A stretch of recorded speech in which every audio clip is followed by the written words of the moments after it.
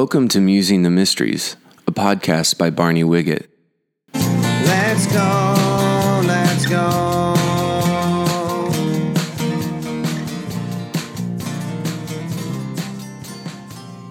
Well, welcome back. I recently wrote a brief blog on musingthemysteries.wordpress.com called The Candy Store Church. And I got the distinct impression from some of the comments that were made, or lack thereof, that I didn't express myself very clearly. And I feel strongly enough about this that I thought I'd try again and kind of unpack it a little bit and then propose for another time an alternative kind of church than what I call the Candy Store Church. So let me give a brief disclaimer to say you have to know that I love the church. I was saved in a wonderful little church, got baptized in that church, was sent from that church to college, and then came back and served in that congregation for 4 years. And I planted 3 churches and pastored them for over 3 decades. And, you know, every church has something to commend itself. And so even though this particular talk tends to be a little bit critical, I absolutely do not mean to be mean. I speak as a church loyalist. If anything, I'm an internal critic, right? This is an insider's view. I'm not standing outside the church and throwing stink bombs at it. And so if I criticize it, it's not a critique of someone else's family. It's my family. This is my family. And besides, most of the things to which I object are things that I've thought and done myself for many years. So these aren't pot shots at people who aren't as smart as I am or as spiritual as I am. I'm admitting my own failure to be the church that I want the church to be. So the critiques that I offer are not so much about practices, but they're more about ideas, because ideas drive practices. And so I propose no perfect way of doing church as much as proposing how we go about being church. That's what I want to talk about. I'm certainly not the only one with ideas about how we ought to roll as the body of Christ. I mean, there's the missional church model, the emergent church model, the simple church, the seeker church, let alone all the denominations and doctrines and all that. But I propose no particular model as much as some particular priorities for the church. That's what I'm after. So because I blogged this before, what I'd like to do is sort of read my own post piece at a time and then try to explain what I meant. It's sort of a kind of an exegetical study of my originally unclear comments, if that makes any sense. So, to begin with, I said, we pour into our churches on Sundays, lock the doors, and sell candy to one another. The sugar high exhilarates, but by the parking lot, the high subsides to a low, and the energy turns to lethargy. What's worse is that our neighbors watch us come out looking more infirm than when we went in. And we wonder why they want nothing to do with us and our religion. Okay, so when I say we go in our churches and lock the doors and sell candy to one another, I'm saying that a lot of what we're doing when we gather as a church is we're just talking to ourselves. We're talking back and forth to each other about stuff we already know and believe.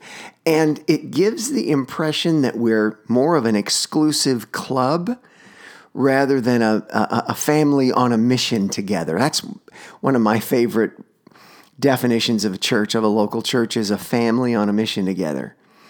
And so when I depict this as a candy store, I'm saying, I'm implying that our diet isn't that healthy. And by diet, I don't mean I'm talking so much about churches not teaching from the Bible or being theologically accurate, which that's a whole other topic. But I'm really talking about those whose diet is sweet to the taste, regardless of what their doctrine is, and focusing on all the nice promises in the Bible, if you know what I mean, instead of a nourishing diet.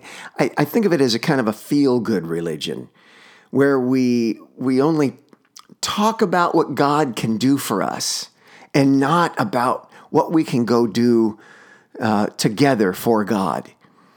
And then we just pass this feel-good religion back and forth between us in the church.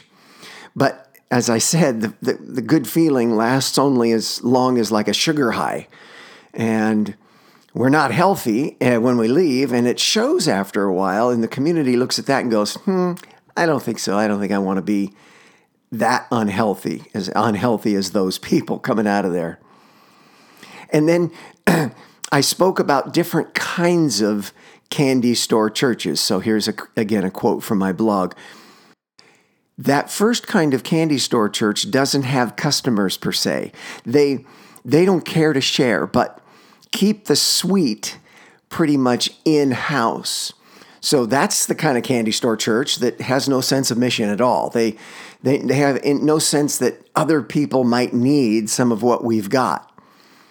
And we might be into church growth, but it's more about us feeling good about getting more customers into our church, usually from other candy store churches, right? To come to our candy store. And then I said, there are some candy store churches that will share their candy with the community, but the only way they know how to do it is to expect people to come to their store location during business hours. Sunday morning, right? They make people wait until the precise Sunday morning moment when they crack the door open as they slip in. Visitors are welcome, but the window of time is really brief. But if they're lucky enough to get in, the best they can expect is to join the weekly in-house candy sale. So I'm just saying, for churches like these, it's all about their services, and it's all about an attractional model. We're just going to do really well for this hour and a half on Sunday morning to attract people into our candy store. When we're like that, we have little to no witness in the community. And our witness is only witnessed on Sundays in our tightly sealed church buildings. So I hope that makes sense. And then I said, some other candy store churches really do want to expand their businesses. They advertise superior confections to the other stores in town, the other churches, Their ingredients, they say, are sweeter and more natural than everybody else's. They follow the recipe for the best candy more meticulously than their competitors. Then we have candy store wars, each one vying for a larger share of the market. Okay, I know it sounds it's cynical. I'm sounding quite facetious, and I am actually. But it's so easy for us to be more into growth than we are in the advance of the kingdom of God and the love of God in the world. And it's so easy to want to just be the best church in town. And the way that we go about it is to have a better product than the other churches in town. And so we say, come to our church more than we say, come to Jesus. Well, and then I wrote, other sugar-laden congregations, instead of staying sequestered in their stores, actually venture out with sweets to share. They spread samples far and wide, inviting the community in for more. And some of them sponsor tantalizing sales on their tasty products. Other stores follow suit, and the candy store price wars ensue. What once was quite costly now hardly requires any investment at all. Cheap candy replaced expensive confections, which replaced healthy food. Does that make sense? Churches like that will reach out, will go out, but still we go out with what? We go out with candy, and which may satisfy for the moment, but it won't nourish. And so we have candy store price wars, and so we lower the price of what it means to follow Jesus. And so now it requires hardly any investment at all to be a part of this church that we call the body of Christ. Okay, so that's the end of my allegory, but I made then some observations about that, some food for thought. Yes, there is a play on words there. It is a pun. The first point I made was, is ours merely a confectionery Christianity, sweet to the taste, with a brief buzz to follow? So is that what we're doing in our church?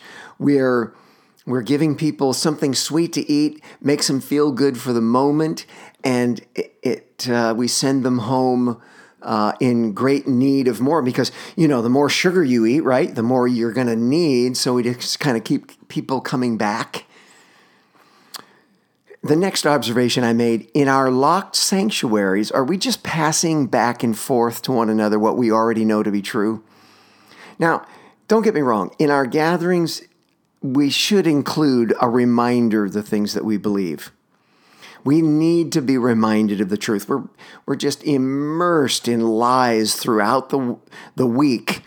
And it's good to be with the body of Christ and with our brothers and sisters and the Bible being taught and sung and talked about and prayed to remind ourselves of what is true. But don't you think there's something more than that? Shouldn't our church gatherings be more like practices for the rest of the week?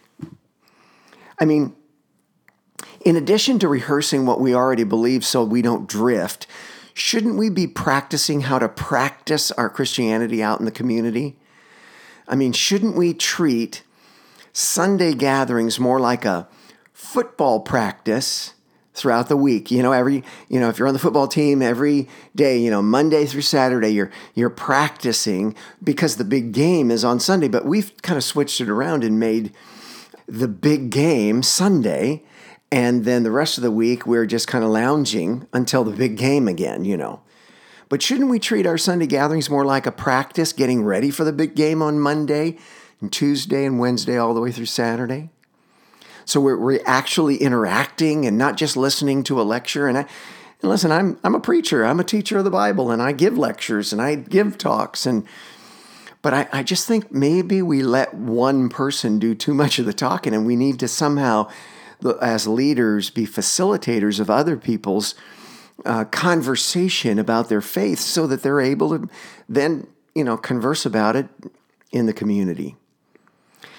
The next observation I made is, do we want our church to advance Christ's influence in our community, or are we just trying to beat out the competition?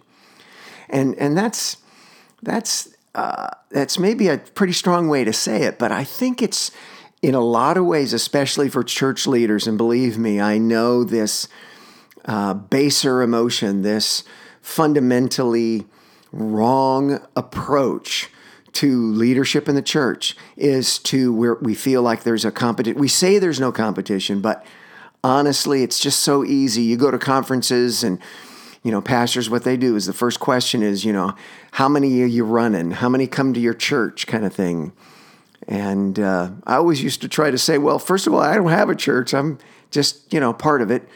And I'm not running anybody anywhere. This isn't cattle, But nevertheless, I would degenerated to some of that same spirit of competition myself. So I'm not just putting it on other brothers and sisters. The next statement I made is, are we affecting any actual net growth of the kingdom of God when we improve the packaging of our product only to entice people from the church down the street to shop at our church? I mean, I think a lot of times in our church world, we're taking our cues from marketing consultants, that will show us how to better package what we do. And, it's not the package that keeps people from coming to the church. It's the contents. And we need to have better contents and let the package kind of, land where it may. I mean, I think a lot of times people see the package, open it up, and then find very little that actually nourishes. So we're not really, the contents is lacking. Changing the packaging isn't really the bottom line here. And then I wrote, does what we produce, fawn over, and sell to one another generate anything but feeble health for us and anyone outside our church's four walls? In other words, if we looked at our lives before and after a 10-year period in our local church, what would be the verdict? I mean, are we getting healthy, or are we just getting full every Sunday and then have to be filled up again the next Sunday? Are we actually getting better? Are we generating health for ourselves or for other people outside our four walls? Next, I said, do we have anything actually nourishing to offer starving people? I mean, so even if we do go out into the street, we go out into the community with our product per se, is it just candy? Is that what we're bringing to the street? Because that's not what is actually going to help people to be healthier individuals. And then I said, are we trying to enhance people's lives and thus boost the quality of our communities, or do we feed them the diabetic's worst nightmare diet just to entice them to come back to next week's candy sale? So, I think, and I experienced this myself, so I confess it to you as well, pastors tend to feel satisfied, tend to feel happy if they just don't lose numbers of people coming to Sunday gatherings. And, we really want the church to grow in numbers, but at the very least, if numbers diminish, that's just a strike to the old ego. And so we feel like as long as we just keep this thing afloat, we're succeeding. And so this isn't what, obviously, the way I say it, it's clear to us all that this isn't what God intended. And so it's leaders as well as congregations who just want to be in the kind of the happening place, right? In the place that's not diminishing, but growing and vibrant because there's a lot of people there. I live in the city. And I pass a lot of restaurants, walking by restaurants that are just full of people. And my question is, do they have better food than the restaurant across the street? Or are they just somehow have gathered a crowd and that's where people want to go, to that bar, to that restaurant, to that coffee shop, because that's where the crowd is and it must be good because there's a crowd there? I don't think that's exactly the definition of a healthy church. I'm not saying that we're shooting for small, we're shooting to be just us four no more. I'm just saying that we shouldn't be content with just growth in numbers. My next question was, when our sugar high abates, does our sweetness of spirit linger, or are we even more irritable and ill-mannered candy salespersons than before? You know what it's like when you get a sugar high and then that sends you to a low and you can become irritable and ill-mannered. And I think there's a lot of Christians that could be categorized as grouches for God. They're just grouchy people. They're just negative, grouchy people all the time. And I wonder if this is part of our mean-spirited Christianity, where we focus all our energy complaining about how sick the world is because we're not eating right. We're living on a diet of sweets and what God can do for us, and just getting together and feeling good about ourselves because there's more of us than there was, last week. Instead of finding ways to serve the community, we're making signs and placards to take to the streets, to protest against one thing or another. Somebody put out a survey asking people to define Christians. Kind of the distillation of the survey was that Christians are people that go to a lot of meetings and are against things. They go to a lot of meetings and they're against things. So they see us go into our gatherings all the time, and then we come out of our gatherings and we're just protesting about how bad the world is rather than somehow bringing nourishment to it. And then the last question that I asked was, shouldn't our diet-induced social, psychological, and spiritual health be as much of an advertisement as any claim we could make in defense of our product? I mean, not to be offensive, but it's like an obese person advertising a diet plan. I mean, if it doesn't work with us, it doesn't, how can we advertise it? How can we promote it to other people?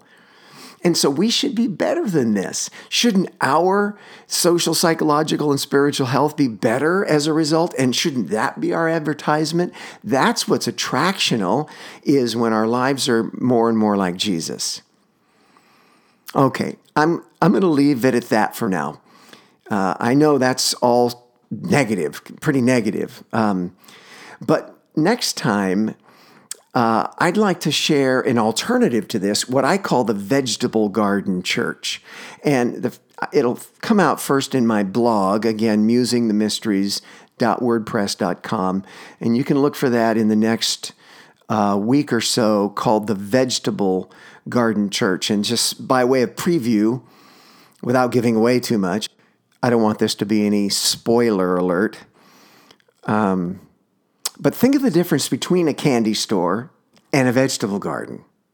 In a vegetable garden, people working together to grow healthy food for the community and inviting the community to come and garden with us.